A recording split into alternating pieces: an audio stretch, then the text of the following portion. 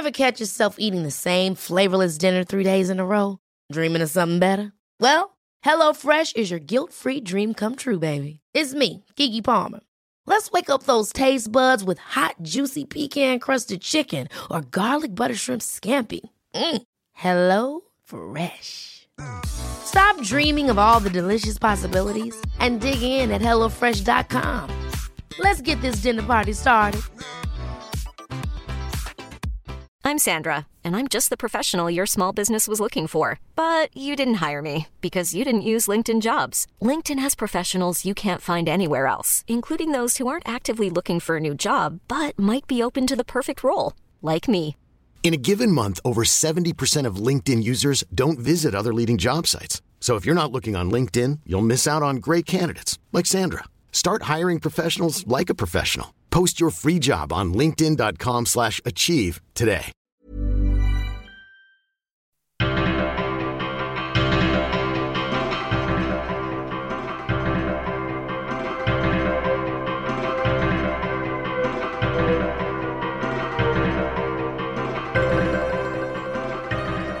Hi, welcome back to Eli Reads. This is Chapter 9 of Salammbô, Gustave Flaubert's story of the Mercenary War. There's really, as we learn in this chapter, more than two sides to this war, even though only one country is involved.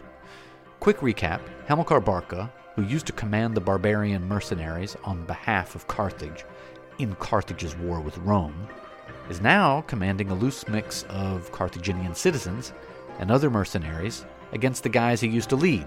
Because those guys, the guys he used to lead, the barbarian mercenaries, unpaid and nursing grudges, have decided to turn against Carthage, their former masters, and they are largely egged on by Spendius and given soldierly courage by Matho.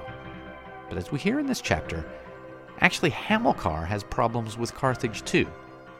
Now, I like this chapter because we get more about the women in the baggage bringing up the rear of these armies. We also get the first real taste of the bloodlust that gets truly unleashed near the end of the book, as well as a strong foreshadowing of the hunger that's in store. Let's get into it. Chapter 9, In the Field.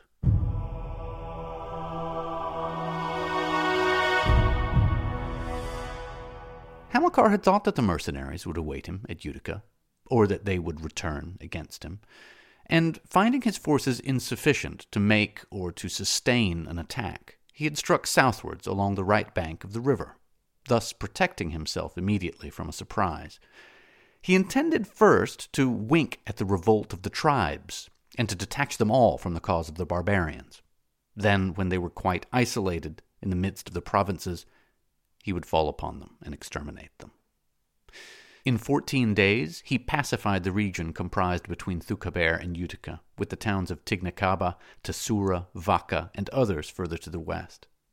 Zungar, built in the mountains, Asura, celebrated for its temple, Gerardo, fertile in junipers, Thapatis, and Hagur sent embassies to him.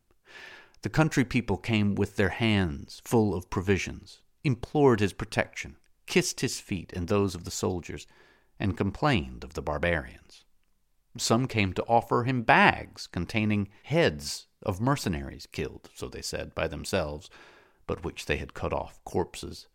For many had lost themselves in their flight, and were found dead here and there, beneath the olive trees and among the vines.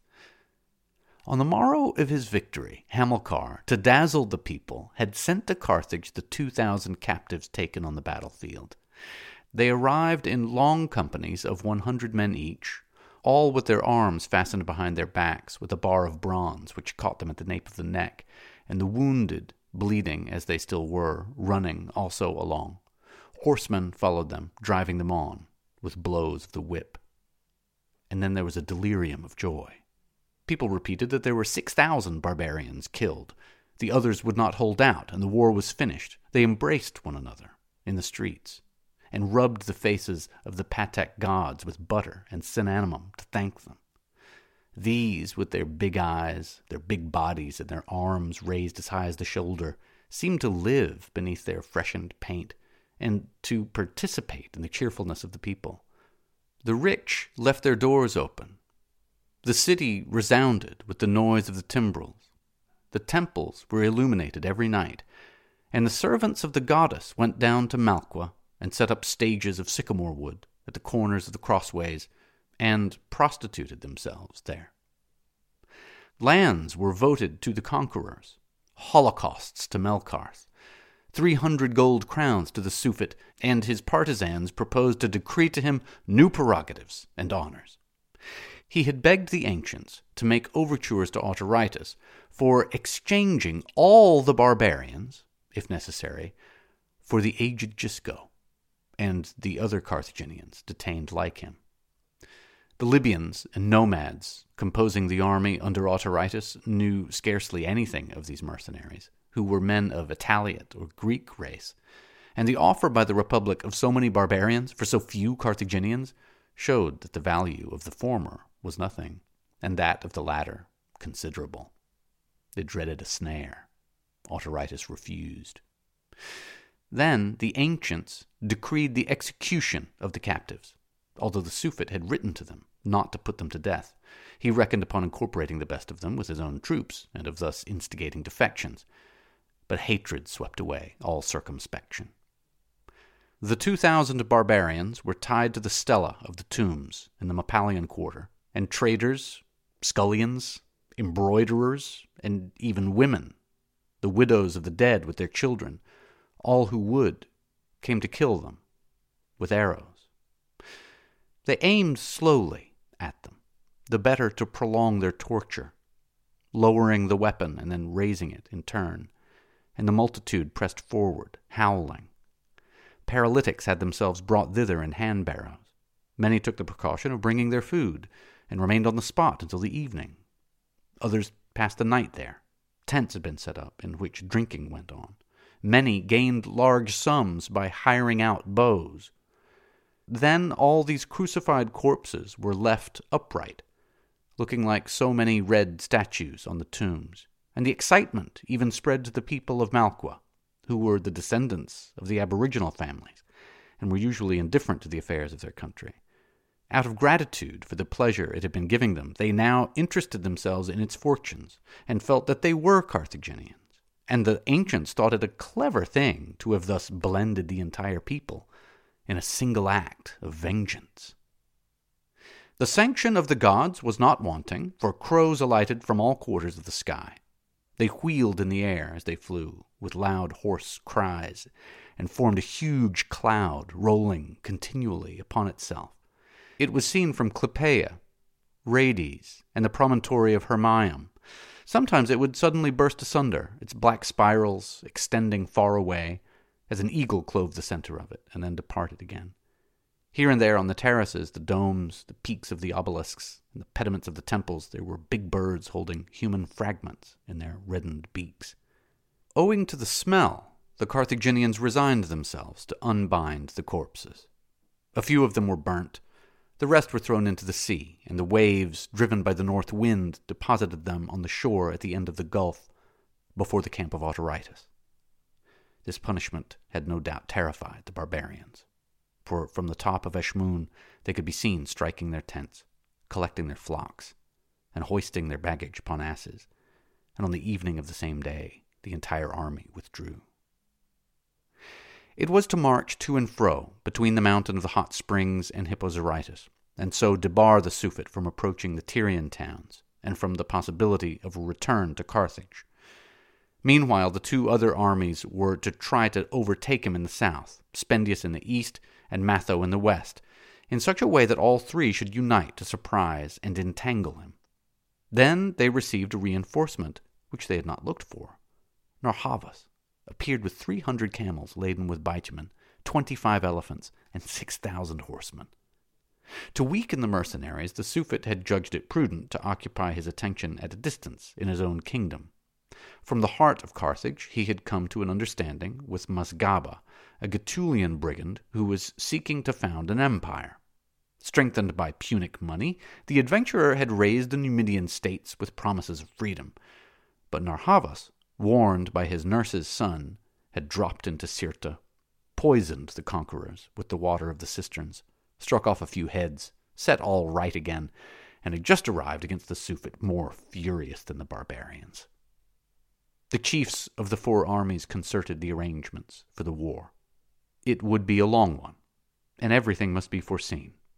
It was agreed first to entreat the assistance of the Romans, and this mission was offered to Spendius, but as a fugitive he dared not undertake it. 12 men from the Greek colonies embarked at Annaba in a sloop belonging to the Numidians. Then the chiefs exacted an oath of complete obedience from all the barbarians. Every day the captains inspected clothes and boots. The sentries were even forbidden to use a shield, for they would often lean it against their lance and fall asleep as they stood. Those who had any baggage trailing after them were obliged to get rid of it.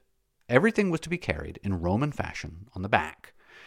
As a precaution against the elephants, Matho instituted a corps of cataphract cavalry, men and horses being hidden beneath cuirasses of hippopotamus skin, bristling with nails, and to protect the horses' hoofs, boots of plaited esparto grass were made for them. It was forbidden to pillage the villages or to tyrannize over the inhabitants who were not of Punic race. But as the country was becoming exhausted, Matho ordered the provisions to be served out to the soldiers individually, without troubling about the women. At first the men shared with them. Many grew weak for lack of food. It was the occasion of many quarrels and invectives, many drawing away the companions of the rest by the bait or even by the promise of their own portion. Matho commanded them all to be driven away, pitilessly. They took refuge in the camp of Autorytus, but the Gaulish and Libyan women forced them by their outrageous treatment to depart. At last they came beneath the walls of Carthage to implore the protection of Ceres and Proserpine, for in Byrsa there was a temple with priests consecrated to these goddesses in expiation of the horrors formerly committed at the siege of Syracuse. The Syssitia, alleging their right to waifs and strays, claimed the youngest in order to sell them, and some fair Lacedaemonian women were taken by new Carthaginians in marriage. A few persisted in following the armies. They ran on the flank of the Syntagmata by the side of the captains. They called to their husbands, pulled them by the cloak, cursed them as they beat their breasts, and held out their little naked and weeping children at arm's length. The sight of them was unmanning the barbarians. They were an embarrassment and a peril. Several times they were repulsed, but they came back again. Matho made the horsemen belonging to Narhavus charge them with the point of the lance, and on some Balearians shouting out to him that they must have women, he replied, "I have none." Just now he was invaded by the genius of Moloch. In spite of the rebellion of his conscience, he performed terrible deeds, imagining that he was thus obeying the voice of a god. When he could not ravage the fields, Matho would cast stones into them to render them sterile.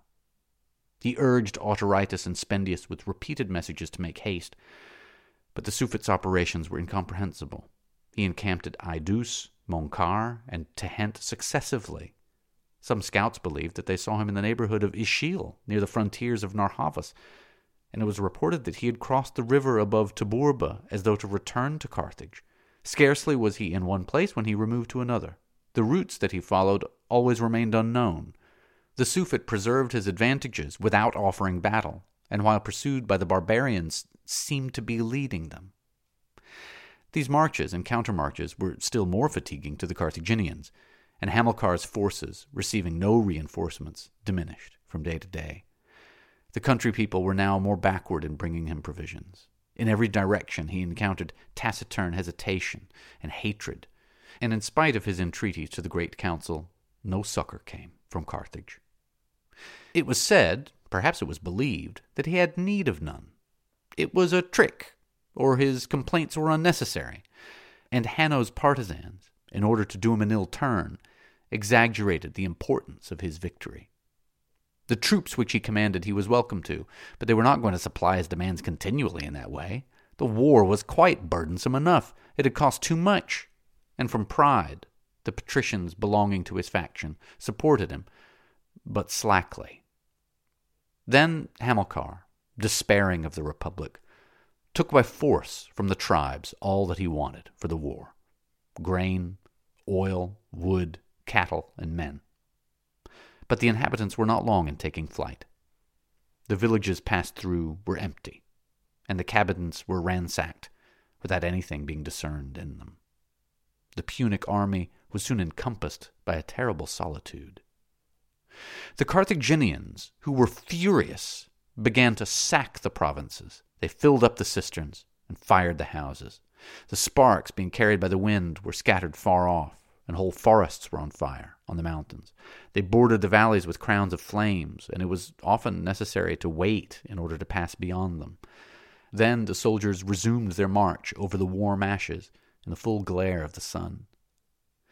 Sometimes they would see what looked like the eyes of a tiger cat gleaming in a bush by the side of the road.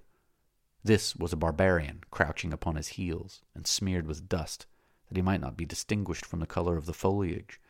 Or perhaps, when passing along a ravine, those on the wings would suddenly hear the rolling of stones, and raise their eyes and would perceive a barefooted man bounding along through the openings of the gorge. Meanwhile, Utica and Hippo Zarytus were free, since the mercenaries were no longer besieging them. Hamilcar commanded them to come to his assistance, but not caring to compromise themselves, they answered him with vague words, with compliments and excuses.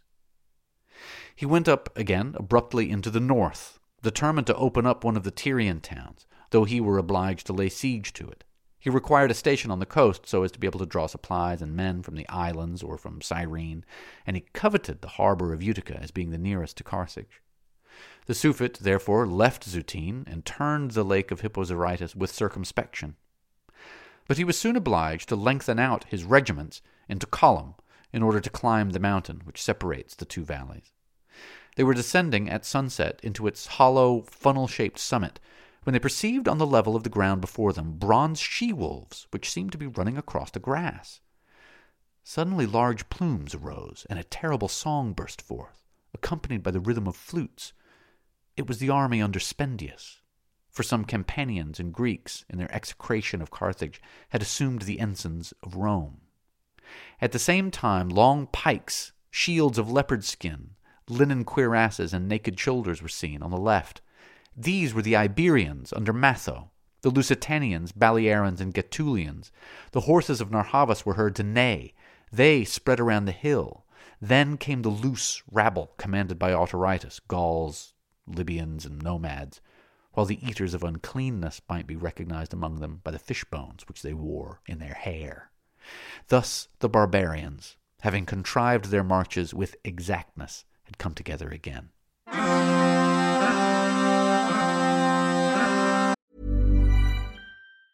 Ever catch yourself eating the same flavorless dinner 3 days in a row? Dreaming of something better? Well, HelloFresh is your guilt-free dream come true, baby. It's me, Keke Palmer. Let's wake up those taste buds with hot, juicy pecan-crusted chicken or garlic butter shrimp scampi. Hello Fresh. Stop dreaming of all the delicious possibilities and dig in at HelloFresh.com. Let's get this dinner party started. Hiring for your small business? If you're not looking for professionals on LinkedIn, you're looking in the wrong place. That's like looking for your car keys in a fish tank. LinkedIn helps you hire professionals you can't find anywhere else, even those who aren't actively searching for a new job but might be open to the perfect role. In a given month, over 70% of LinkedIn users don't even visit other leading job sites. So start looking in the right place. With LinkedIn, you can hire professionals like a professional. Post your free job on linkedin.com/achieve today. Millions of people have lost weight with personalized plans from Noom. Like Evan, who can't stand salads and still lost 50 pounds. Salads generally for most people are the easy button, right? For me, that wasn't an option. I never really was a salad guy. That's just not who I am. But Noom worked for me. Get your personalized plan today at Noom.com. Real Noom user compensated to provide their story. In 4 weeks, the typical Noom user can expect to lose 1 to 2 pounds per week. Individual results may vary. But themselves surprised, they remained motionless for some minutes in consultation. The Suffet had collected his men into an orbicular mass in such a way as to offer an equal resistance in every direction. The infantry were surrounded by their tall, pointed shields, fixed close to one another in the turf. The Clenabarians were outside, and the elephants at intervals further off. The mercenaries were worn out with fatigue. It was better to wait until the next day, and the barbarians, feeling sure of their victory, occupied themselves the whole night in eating. They lighted large, bright fires, which, while dazzling themselves, left the Punic army below them in the shade. Hamilcar caused a trench 15 feet broad and 10 cubits deep to be dug in Roman fashion round his camp, and the earth thrown out to be raised on the inside into a parapet, on which sharp interlacing stakes were planted. And at sunrise the mercenaries were amazed to perceive all the Carthaginians thus entrenched as if in a fortress. They could recognize Hamilcar in the midst of the tents, walking about and giving orders. His person was clad in a brown cuirass cut in little scales. He was followed by his horse, and stopped from time to time to point out something with his right arm outstretched. Then more than one recalled similar mornings when, amid the din of clarions, he passed slowly before them, and his looks strengthened them like cups of wine. A kind of emotion overcame them. Those, on the contrary, who were not acquainted with Hamilcar were mad with joy at having caught him. Nevertheless, if all attacked at once, they would do one another mutual injury in the insufficiency of space. The Numidians might dash through, but the Clinabarians, who were protected by cuirasses, would crush them. And then how were the palisades to be crossed? As to the elephants, they were not sufficiently well trained. "You are all cowards!" exclaimed Matho. And with the best among them he rushed against the entrenchment. They were repulsed by a volley of stones, for the Suffet had taken their abandoned catapults on the bridge. This want of success produced an abrupt change in the fickle minds of the Huns would be exhausted, and the catapults worn out. The mercenaries, who were 10 times as numerous, would triumph in the end. The Suffet devised negotiations so as to gain time, and one morning the barbarians found a sheepskin covered with writings within their lines. He justified himself for his victory. The ancients had forced him into the war, and to show them that he was keeping his word, he offered them the pillaging of Utica or Hippo Zarytus at their choice. In conclusion, Hamilcar declared that he did not fear them, because he had won over some traitors, and thanks to them, would easily manage the rest. The barbarians were disturbed. This proposal of immediate booty made them consider. They were apprehensive of treachery, not suspecting a snare in the Suffet's boasting, and they began to look upon one another with mistrust. Words and steps were watched. Terrors awakened them in the night. Many forsook their companions and chose their army as fancy dictated, and the Gauls with Autaritus went and joined themselves with the men of Cisalpine Gaul, whose language they understood. The 4 chiefs met together every evening in Matho's tent, and squatting around a shield, attentively moved backwards and forwards the little wooden figures invented by Pyrrhus for the representation of maneuvers. Spendius would demonstrate Hamilcar's resources, and with oaths by all the gods, entreat that the opportunity should not be wasted. Matho would walk about, angry and gesticulating. The war against Carthage was his own personal affair. He was indignant that the others should interfere in it, without being willing to obey him. Autaritus would divine his speech from his countenance and applaud. Narrhavas would elevate his chin to mark his disdain. There was not a measure he did not consider fatal, and he had ceased to smile. Sighs would escape him as though he were thrusting back sorrow for an impossible dream, despair for an abortive enterprise. While the barbarians deliberated in uncertainty, the Suffet increased his defenses. He had a second trench dug within the palisades, a second wall raised, and wooden towers constructed at the corners, and his slaves went as far as the middle of the outposts to drive caltrops into the ground. But the elephants, whose allowances were lessened, struggled in their shackles. To economize the grass, he ordered the Clinabarians to kill the least strong among the stallions. A few refused to do so, and he had them decapitated. The horses were eaten. The recollection of this fresh meat was a source of great sadness to them in the days that followed. From the bottom of the amphitheater in which they were confined, they could see the 4 bustling camps of the barbarians all around them on the heights. Women moved about with leathern bottles on their heads. Goats strayed bleating beneath the piles of pikes. Sentries were being relieved, and eating was going on around tripods. In fact, the tribes furnished them abundantly with provisions, and they did not themselves suspect how much their inaction alarmed the Punic army. On the second day, The Carthaginians had remarked a troop of 300 men, apart from the rest, in the camp of the nomads. These were the rich, who had been kept prisoners since the beginning of the war. Some Libyans ranged them along the edge of the trench, took their station behind them, and hurled javelins, making themselves a rampart of their bodies. The wretched creatures could scarcely be recognized, so completely were their faces covered with vermin and filth. Their hair had been plucked out in places, leaving bare the ulcers on their heads, and they were so lean and hideous that they were like mummies in tattered shrouds. A few trembled and sobbed with a stupid look. The rest cried out to their friends to fire upon the barbarians. There was one who remained quite motionless, with face cast down, and without speaking. His long white beard fell to his chain-covered hands, and the Carthaginians, feeling, as it were, the downfall of the Republic in the bottom of their hearts, recognized Gisco. Although the place was a dangerous one, they pressed forward to see him. On his head had been placed a grotesque tiara of hippopotamus leather encrusted with pebbles. It was Autorytus's idea, but it was displeasing to Matho. Hamilcar, in exasperation and resolved to cut his way through in one way or another, had the palisades opened, and the Carthaginians went at a furious rate halfway up the hill or 300 paces. Such a flood of barbarians descended upon them that they were driven back to their lines. One of the guards of the legion, who had remained outside, was stumbling among the stones. Zarxas ran up to him, knocked him down, and plunged a dagger into his throat.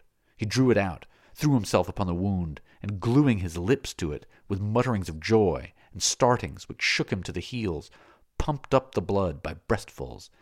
Then he quietly sat down upon the corpse, raised his face with his neck thrown back the better to breathe in the air, like a hind that has just drunk at a mountain stream, and in a shrill voice began to sing a Balearic song, a vague melody full of prolonged modulations, with interruptions and alternations, like echoes answering one another in the mountains. He called upon his dead brothers and invited them to a feast. Then he let his hands fall between his legs, slowly bent his head, and wept.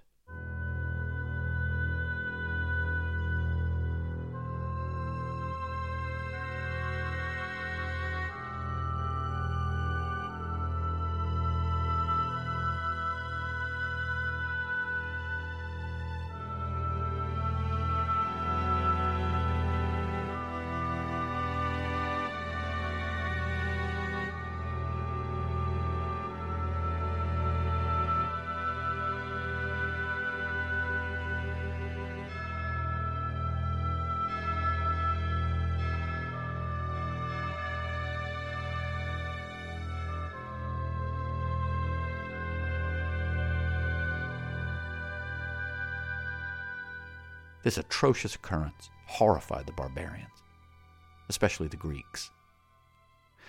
From that time forth, the Carthaginians did not attempt to make any sally, and they had no thought of surrender, certain as they were that they would perish in tortures. Nevertheless, the provisions, in spite of Hamilcar's carefulness, diminished frightfully. There was not left per man more than 10 comers of wheat, 3 hins of millet, and 12 betzas of dried fruit. No more meat, no more oil, no more salt food, and not a grain of barley for the horses, which might be seen stretching down their wasted necks, seeking in the dust for blades of trampled straw. Often the sentries on vedette upon the terrace would see in the moonlight a dog belonging to the barbarians coming to prowl beneath the entrenchment among the heaps of filth. It would be knocked down with a stone, and then, after a descent had been effected along the palisades by means of the straps of a shield, it would be eaten without a word. Sometimes horrible barkings would be heard, and the man would not come up again. 3 phalangites in the 4th Dilochia of the 12th Syntagmata killed one another with knives in a dispute about a rat. All regretted their families and their houses, the poor their hive-shaped huts with the shells on the threshold and the hanging net, and the patricians their large halls filled with bluish shadows, where at the most indolent hour of the day they used to rest, listening to the vague noise of the streets, mingled with the rustling of the leaves as they stirred in their gardens. To go deeper into the thought of this and to enjoy it more, they would half close their eyelids, only to be roused by the shock of a wound, Every minute there was some engagement, some fresh alarm. The towers were burning. The eaters of uncleanness were leaping across the palisades. Their hands would be struck off with axes. Others would hasten up. An iron hail would fall upon the tents. Galleries of Russian hurdles were raised as a protection against the projectiles. The Carthaginians shut themselves up within them and stirred out no more. Every day the sun, coming over the hill, used, after the early hours, to forsake the bottom of the gorge and leave them in the shade. The gray slopes of the ground, covered with flints, spotted with scanty lichen, ascended in front and in the rear, and above their summits stretched the sky, in its perpetual purity, smoother and colder to the eye than a metal cupola. Hamilcar was so indignant with Carthage that he felt inclined to throw himself among the barbarians and lead them against her. Moreover, the porters, sutlers, and slaves were beginning to murmur, while neither people, nor great council, nor anyone sent as much as a hope. The situation was intolerable, especially owing to the thought that it would become worse. At the news of the disaster, Carthage had leaped, as it were, with anger and hate.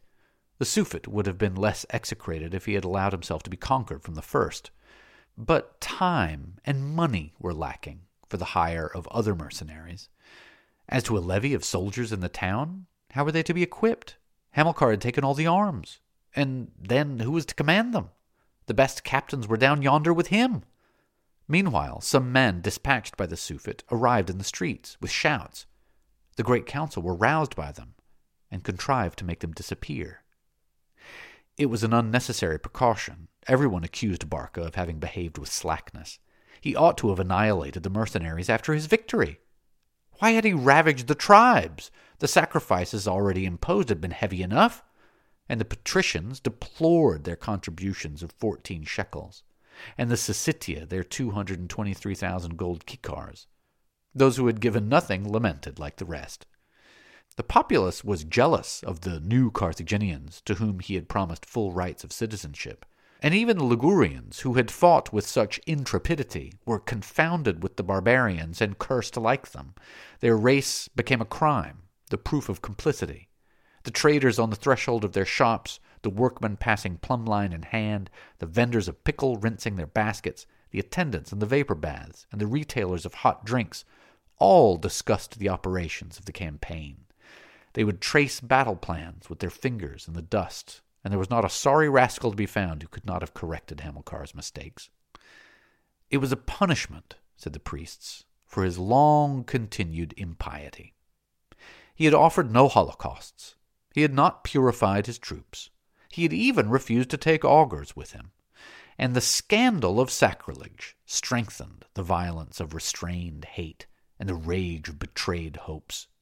People recalled the Sicilian disasters and all the burden of his pride that they had borne for so long. The colleges of the pontiffs could not forgive him for having seized their treasure, and they demanded a pledge from the great council to crucify him should he ever return. The heats of the month of Elul, which were excessive in that year, were another calamity. Sickening smells rose from the borders of the lake and were wafted through the air, together with the fumes of the aromatics that eddied at the corners of the streets. The sounds of hymns were constantly heard. Crowds of people occupied the staircases of the temples. All the walls were covered with black veils. Tapers burnt on the brows of the Patek gods, and the blood of camels slain for sacrifice ran along the flights of stairs, forming red cascades upon the steps. Carthage was agitated with funereal delirium. From the depths of the narrowest lanes and the blackest dens there issued pale faces, men with viper-like profiles and grinding their teeth. The houses were filled with the women's piercing shrieks, which, escaping through the gratings, caused those who stood talking in the squares to turn round. Sometimes it was thought that the barbarians were arriving. They had been seen behind the mountain of the hot springs. They were encamped at Tunis, and the voices would multiply and swell and be blended into one single clamor, and then universal silence would reign, some remaining where they had climbed upon the frontals of the buildings, screening their eyes with their open hand, while the rest lay flat on their faces at the foot of the rampart, straining their ears. When their terror had passed off, their anger would begin again, but the conviction of their own impotence would soon sink them into the same sadness as before. It increased every evening when all ascended the terraces, and bowing down 9 times uttered a loud cry in salutation of the sun as it sank slowly behind the lagoon, and then suddenly disappeared among the mountains in the direction of the barbarians. They were waiting for the thrice holy festival when, from the summit of a funeral pile, an eagle flew heavenwards as a symbol of the resurrection of the year, and a message from the people to their Baal. They regarded it as a sort of union, a method of connecting themselves with the might of the sun. Moreover, filled as they now were with hatred, they turned frankly towards homicidal Moloch, and all forsook Tanit. In fact, Rebetna, having lost her veil, was as if she had been despoiled of part of her virtue. She denied the beneficence of her waters. She had abandoned Carthage. She was a deserter, an enemy. Some threw stones at her to insult her, but many pitied her while they inveighed against her. She was still beloved, and perhaps more deeply than she had been. All their misfortunes came, therefore, from the loss of the Xanth. Salammbô had indirectly participated in it. She was included in the same ill will. She must be punished. A vague idea of immolation spread among the people. To appease the Baalim, it was without doubt necessary to offer them something of incalculable worth, a being handsome, young, virgin, of old family, a descendant of the gods, a human star. Every day the gardens of Megara were invaded by strange men. The slaves, trembling on their own account, dared not resist them.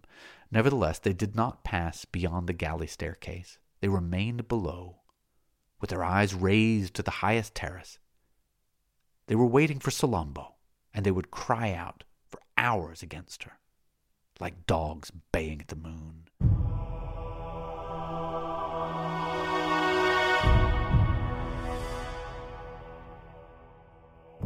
That was Chapter 9 of Salammbô by Gustave Flaubert. Thank you so much for listening. I'll see you back here at Chapter 10.